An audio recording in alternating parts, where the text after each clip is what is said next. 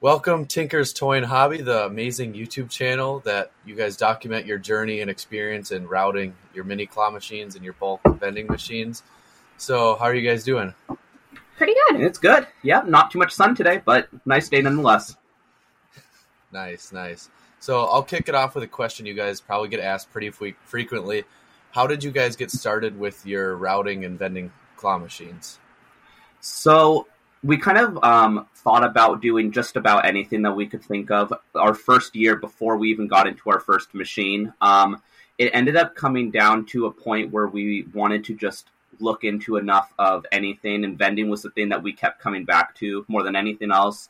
And eventually we ended up getting into our first bulk rack because we thought that having one thing that can have that many choices would be a really good way to start, offer more variety in what we were doing, and it might be one of the best things that we could do to just get started, and ended up being one of the best decisions we made at the time. So we're happy about it, and it just became an impulse decision in the moment, but something that we thought about way before that. It just was a matter of, are we going to make the foot forward, or is this just all theory in our heads? So we literally ordered our first machine at like midnight one night just because we thought about it for so long. We decided, we're either going to do this or we're not. So you guys started off with your bulk machines? Yeah, one bulk machine had about 7 heads on it, I think. Sticker, candy, some toys, and then one just little tiny 3-head sticker machine. That was our 2 first machines, and those ended up being our favorite machines even today. With all of the claws that we have now, those are still our favorite machines. I think they were a good first thing to start with. And then where did the rack lead into the mini claws? What point did you guys decide to add the mini claws onto the route? So when we very first started out, we didn't actually realize that, I guess we didn't put 2 and 2 together, that claws were a form of vending up until, we started going through candy machines, new stock, and I think he had started watching some YouTubers at the time that had started doing the claws. So it kind of just came from getting more involved with the community and kind of seeing what other people had started doing. And at some point we just realized, it's basically an extension of what we're already doing. So we decided we were going to try one. I think right now we have 2 mini claws out and a Magicut, and then we have 3 more mini claws on the way. So we've definitely decided to go further in that direction as opposed to continuing to get the bulk racks.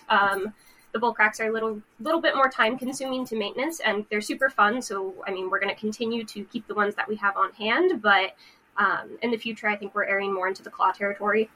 When it comes to this stuff, there's a lot of options, and it sounded like you guys just did a spur of the moment decision. But when it came to deciding on whether or not you're going to do vending machine, like full-size vending machines or mini claws or full-size claws, any of that kind of stuff, what was the determining factor that led you guys to doing what you're doing? I think it was the startup cost, because a lot of what kind of inhibits people from starting a business is whether they can afford it or if it's something that's going to be kind of sustainable for their time, if they have, stuff like rent or car payments they need to do. So one really cool thing about doing a bulk rack was it was a much cheaper option to get into that had the most variety of options that we could provide to a certain, customer base, and hopefully get as much money as we could at the time, was our thinking, with the least amount of money. So it was a good way for us to practice, what kind of toys work, what kind of candy works, is there things that don't work? We didn't honestly, I don't think, expect it, bulk to be long-term. We didn't expect it to succeed. We just knew that it was something that if we tried, we could kind of knock out a few birds with one stone, find out, is toys and candy and stickers worth it? And it just became one of those things that, the more we did it, it was, worth our time to keep trying to work on more. And then I think the thing that's kept us from getting into some of the bigger machines, even mini claws, I think, are about as big as we've gone at this point. And I think that's how it's probably going to stay for the foreseeable future because, when it comes to moving some of those bigger machines, you might need a pallet jack, you might need extra negotiating with the actual location. Can we drop this off this day if this day doesn't work for you? There's just a lot more extra work that goes into moving it, placing it. They're obviously a little bit more expensive if you can't find them used. So for us, I think the claws offer a lot of convenience with their size and with their availability when it comes to price. It's a lot more accessible for people that are just starting out. And that's kind of why we continue to stick with them, especially when you start getting into Alibaba and some of the more cost-effective options. Yeah, I definitely see where you're coming from. It takes probably 3 or 4 of us to move a vending machine. So yeah, and it's just the 2. So we try to stick with things that are within what we can do. even the full-size claw machines, I know I just sold one last night out of my house. It wasn't working, but that even was, I think it was 275 pounds for a 25-inch claw. And then I have a big one at a bowling alley, and that's 375 pounds. Wow. They're really hard to transport, but we've been nervous getting into bigger ones just because we got a Magic Cut, which was only a 16-inch machine versus the mini claws, and even that little difference made it so much heavier and I thought we were going to break it when we first moved it because it kept tipping over and not moving. So just a 4-inch difference made such a big amount of weight difference. So 30 inches we've been kind of terrified of even trying since then. Yeah, so with your guys' route, how many locations are you at? And then how many machines in total are at all those locations? So right now we have 10 machines across 7 different locations. Most of those are the bulk options, and we're just now starting to get some claw machines out onto our routes.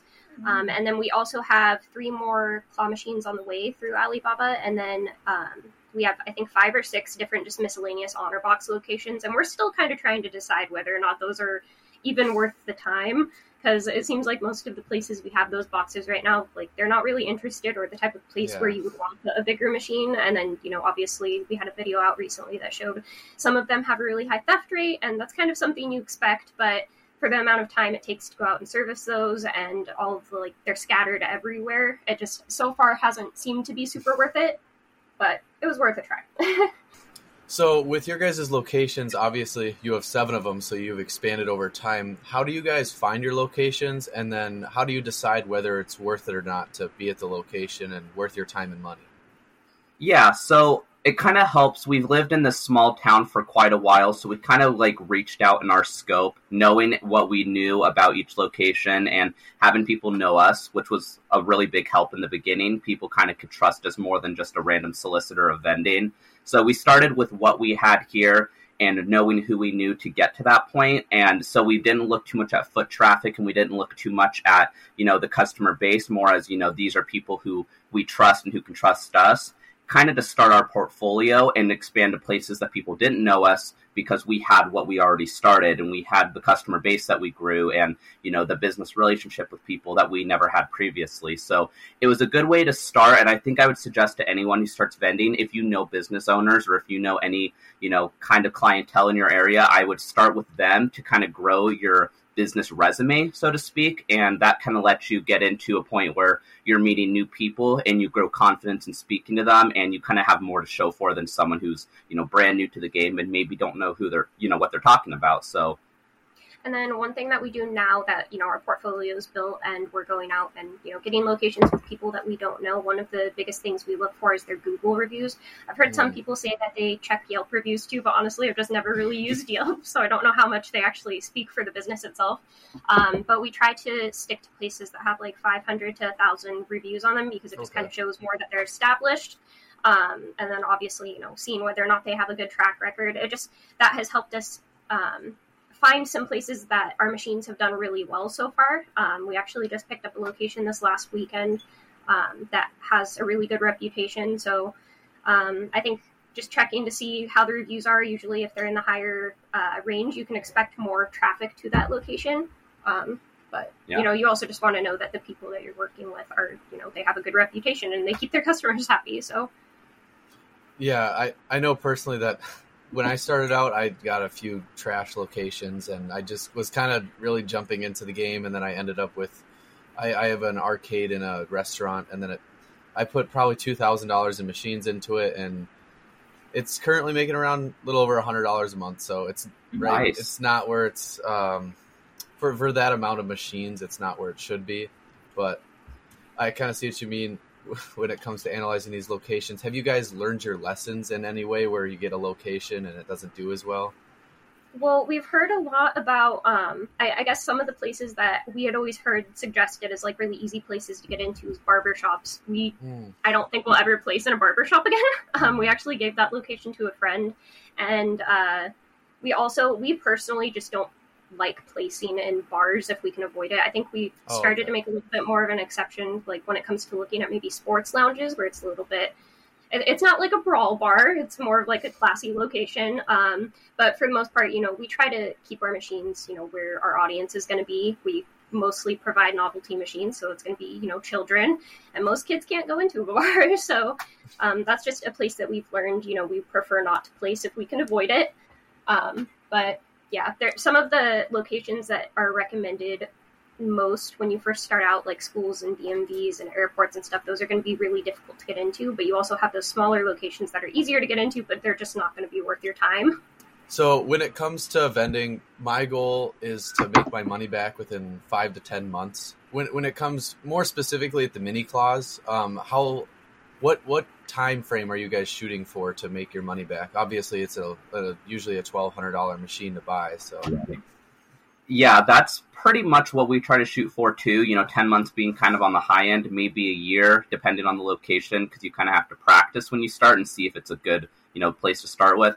5 to 10 is usually what we go for. We do have some small exceptions. We have specifically a bulk machine. It's just a 3-head that we have at a local fudge ice cream shop that we don't think we're going to have an ROI for like a year or two maybe, but we keep it there because the business relationship and knowing that guy is planning on growing to a bigger building that has better, foot traffic and has more seating areas. So we have certain exceptions like that where we're more investing into his ability to grow than our own. But almost with any location we shoot for at this point, we are trying to find places that, shoot for a 5 or 10 month, because that's really, I think, the general idea that you want to get your money back quickly and start being able to make profit past that point. And that's one of the great things about the Alibaba machines is, if you're looking at a claw from Candy Machines, I think we were talking about it, the roll over income is, it just takes a lot longer to make back versus with Alibaba, you're looking at a machine that's maybe, a third, a quarter of the price, and you can make that same rollover income quicker, like enough to pay itself back way sooner, I guess. I think in the future we're going to be sticking with Alibaba, at least for most of our bulk routes, because we're trying to get more of orders 3 to 5 at a time rather than 1. And for the cost difference, like she said, it just makes so much more sense to try to shoot for getting 3 machines out, having an ROI of like maybe 10 months versus getting 1 machine out with an ROI of 5. So we can get our route growing a lot quicker. And then in the next year, have 12 machines out rather than 6. So that's what we're trying to shoot for at the moment. Yeah, I see where you're going with the Alibaba thing, because from YouTubers like Extreme Vending and everything on YouTube, they're showing their collections for $800 a month and stuff like that. You start to think, should I invest this nice claw machine that's going to last? But when you come down to it and the claw machine is making more than it's worth in every month, who cares if you have to replace it every year or so? Exactly. Just get the extra parts at that point. Yeah. And then, are you guys at the point where you're working on the business full time, or maybe one of you working on it full time? So he right now is doing 4 days a week at his job, and I'm doing 3. So we are, I think, working towards that direction. I think one thing that we always talk about is it's gotten to the point in its first year that it almost feels like we have a third income at this point. Like there's a third person helping us with bills and helping us grow the business. Yeah. And I think long-term, we're hoping to make it a full-time thing. One of the great things about the jobs that we do now is we were able to kind of shave it from 5 days a week for both of us down like a day every few months whenever we grew. And our jobs are flexible enough to where they're both pretty aware that we are trying to work on our business on the side. So sometimes we can just, run out for a second, make a quick call. And we've gotten some of our locations doing that just over the phone. And we've been able to be really transparent about like, this is kind of what we do more than anything. But, we're here for the time we are. And over time, we expect to shave, to 2 days a week each, and then 1 day, and then eventually just get rid of it altogether. But it's a good job for both of us that knows that we have kind of an end goal and it's not going to be there, and they're supportive of that. So it's not a job that we regret having either. So I have a claw machine in a bowling alley, and I've noticed that it's really, really inconsistent with its income. It's pretty seasonal when it comes to like summer. I've seen it pull $300 or $400 a month, and then in fall it makes even more than that. But then when it comes to spring, I'm lucky if it even breaks $100. I'm wondering, with you guys and then your ambitions to turn this into a full-time thing, do you have any locations that you see are really seasonal? And do you plan on changing anything about that if it is? So our entire business is very seasonal, but not to the degree that we were expecting. I think with it mostly being novelty, I think this is the first year that we've actually gotten to see what the school year does to it. We were expecting a catastrophic dip. We're still on track to make about 2/3 of what we make in the summer every month consistently so far. So there definitely is a noticeable dip, but it's not so much so that it's, impossible to maintain the business during that time.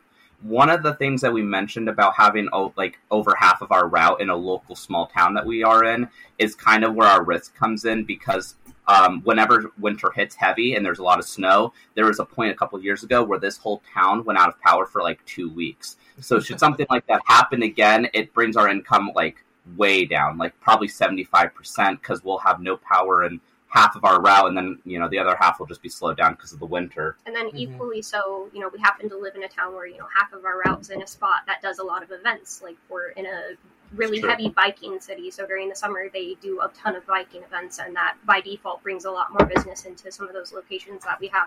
So it's a hit or miss. There's some months where it's a super good thing, and there's some months where it's a not so good thing. I think we're going to see by this winter how much of a big difference it makes, because last winter wasn't so bad here, but I think this is going to be the tell sign for what we should be expecting the years past this point.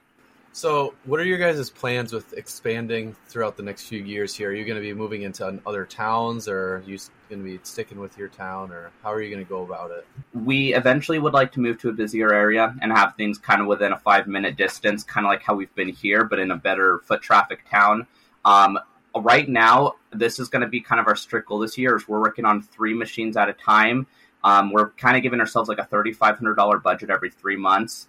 And we are taking the existing route we have plus the new machines, and we're going to be consistently paying those off. And in that budget, because we're going through Alibaba, and that's $2,000 for 3 machines, we're trying to get about 3 to 6 months worth of product to stock all of our machines with. So that way we don't have to, from our route, pull money to restock every month or every time we do our pull. We can just put it all out in one big sum, pay that off every 3-4 months, and then just consistently do that throughout the year, and hopefully get about 12 machines out and have stock along the way. So right now our route is kind of split 50-50 between our local small town and then some towns further out. I think we're placed in 3 other towns further out, but they're all within a little cluster. So we're hoping with these newer claw orders to go out to those further towns and start kind of padding in the apps, I guess, so that by the time we're ready to move down to that location, we have most of our route down there, and then this is kind of the detour we take as opposed to the other way around. Yeah, I saw you guys have a pretty beautiful drive to those. I think those other towns. Absolutely. Yeah, it's fun. Well, this is more of a personal question, but what do you guys like to do in your free time when you're not working on your vending business? Working on our vending business. No, we spend so much of our free time working on the business now. It feels more like a full-time job than anything. But, besides that, if you take 90% of that away, I really like painting, drawing, and reading. She's really good at crocheting. She loves making videos. Taking walks. Like you said, we live in a really nice area, so getting out and just walking sometimes is refreshing enough, and more good ideas come out of that. But I can't think of a single time really in the last year where I did not at least spend some part of my day thinking about vending or how it was going to grow, and I don't really regret that. Yeah, I totally know what you mean. It's just always in your head, 24/7. Yeah, it's maddening. It's great to be doing something that we can enjoy spending our free time on, because, it's like he was saying, I really enjoy content creation. I have, since I was 14, so it's nice to have found a way to work that into what we're trying to work towards and still be able to enjoy what we're doing in our free time. One of the things that's kind of fun for both of us to do, I think, at this point is kind of talking to other people and getting their scope of how they got to the point they are in their own industries, whether it's real estate or, property management or whatever. So one of the fun things to go do, especially in a small town where, you don't get to see a lot of people doing stuff like that, is going out and trying to just figure out how they got to that point, what small businesses propelled them to get to a bigger height. And it kind of gives us a scope of how they got to the point in their industry and how we can kind of apply it to our own. And it's kind of fun just to talk to people and hear their stories, in general, but it does make a big difference to not only hear vending perspective about how to grow, but hear real estate agents or insurance companies and just, hearing what they did, because it almost always will apply in the same ways where their mindset was so focused on what they did and, talking to other people and knowing people rather than, knowing what they knew who they could talk to get to those points. So I think learning from other people is such a really important thing no matter what you do. Yeah, I know one of my biggest inspirations, he's in real estate, and he's like, you want to get into business? I mean, obviously you don't have a lot of money. You should probably try out this vending stuff, and maybe one day you can build it up to doing bigger and better things like real estate. Smart. Long term, we're looking at maybe, I don't know. There's so many different things we've considered, just like he was saying in the beginning. You know, we looked at a ton of different things, but obviously vending was the most successful at the time. But we're hoping that this business venture is going to be something that can fund our next business venture. Not that we ever, I think at this point, really plan to drop vending altogether, just because it's something we enjoy doing. But, you know, we've looked into the idea of starting an arcade or starting a laundromat, or, I mean, long term, when we're older, we'd like to be investing in real estate itself. So there's a ton of different things that we want to try someday, but ultimately vending is going to be the starting point for all of that. Yes, sounds like we're pretty much in the same mentality here of vending is more of a gateway into other things. I know personally, exactly. I just toured a laundromat last week that's going up for sale. I don't have the funds to buy it at all at the moment, but it's still fun to walk through it and see what possibly my future is going to look like. And in the small area that you guys are in, have you met with any business owners of stuff like laundromats that you guys want to do in the future? Or not laundromats. We did talk to the owner of a bowling alley and asked him how he got to that point. You know, it's kind of disheartening. He's not really passionate much about his business. I think he kind of, you know, says he is, but you can tell that his heart's not in it. He doesn't treat his customers that great, and he doesn't treat his vending machines good that he has on site. He doesn't really work on the bowling alley side. So he was kind of not the best example, which was, you know, a bummer, because we really wouldn't mind owning a bowling alley and kind of having, you know, a little toy store and an arcade in there. But one of the things I like to do is there's a lady who owns a little real estate office down the street, and she never really gets that much company, but she's owned like a salon, she's owned a car dealership and a bunch of other stuff. So even though she's a little real estate office, she is a multi-business owner, and so hearing from her alone is really nice. And then the fudge and ice cream shop guy is really cool, because he used to just have a little cart he pushed at events, and now he's, you know, has his own shop, plans to grow bigger. So we kind of just look at people who are open to talking to us, and we keep those connections. We don't really pass along, you know, once we've gotten what we need. We like to, you know, get to know them kind of as friends and go from there. And I think one thing that's really cool about the jobs that we do right now, even though we are, you know, having to work a job on the side of vending, is, you know, we both work around much older people. So we're getting to hear all about, you know, how they got to this point in their life, and, you know, all of the different things that they tried. And it's nice to kind of have people around you that you can learn from.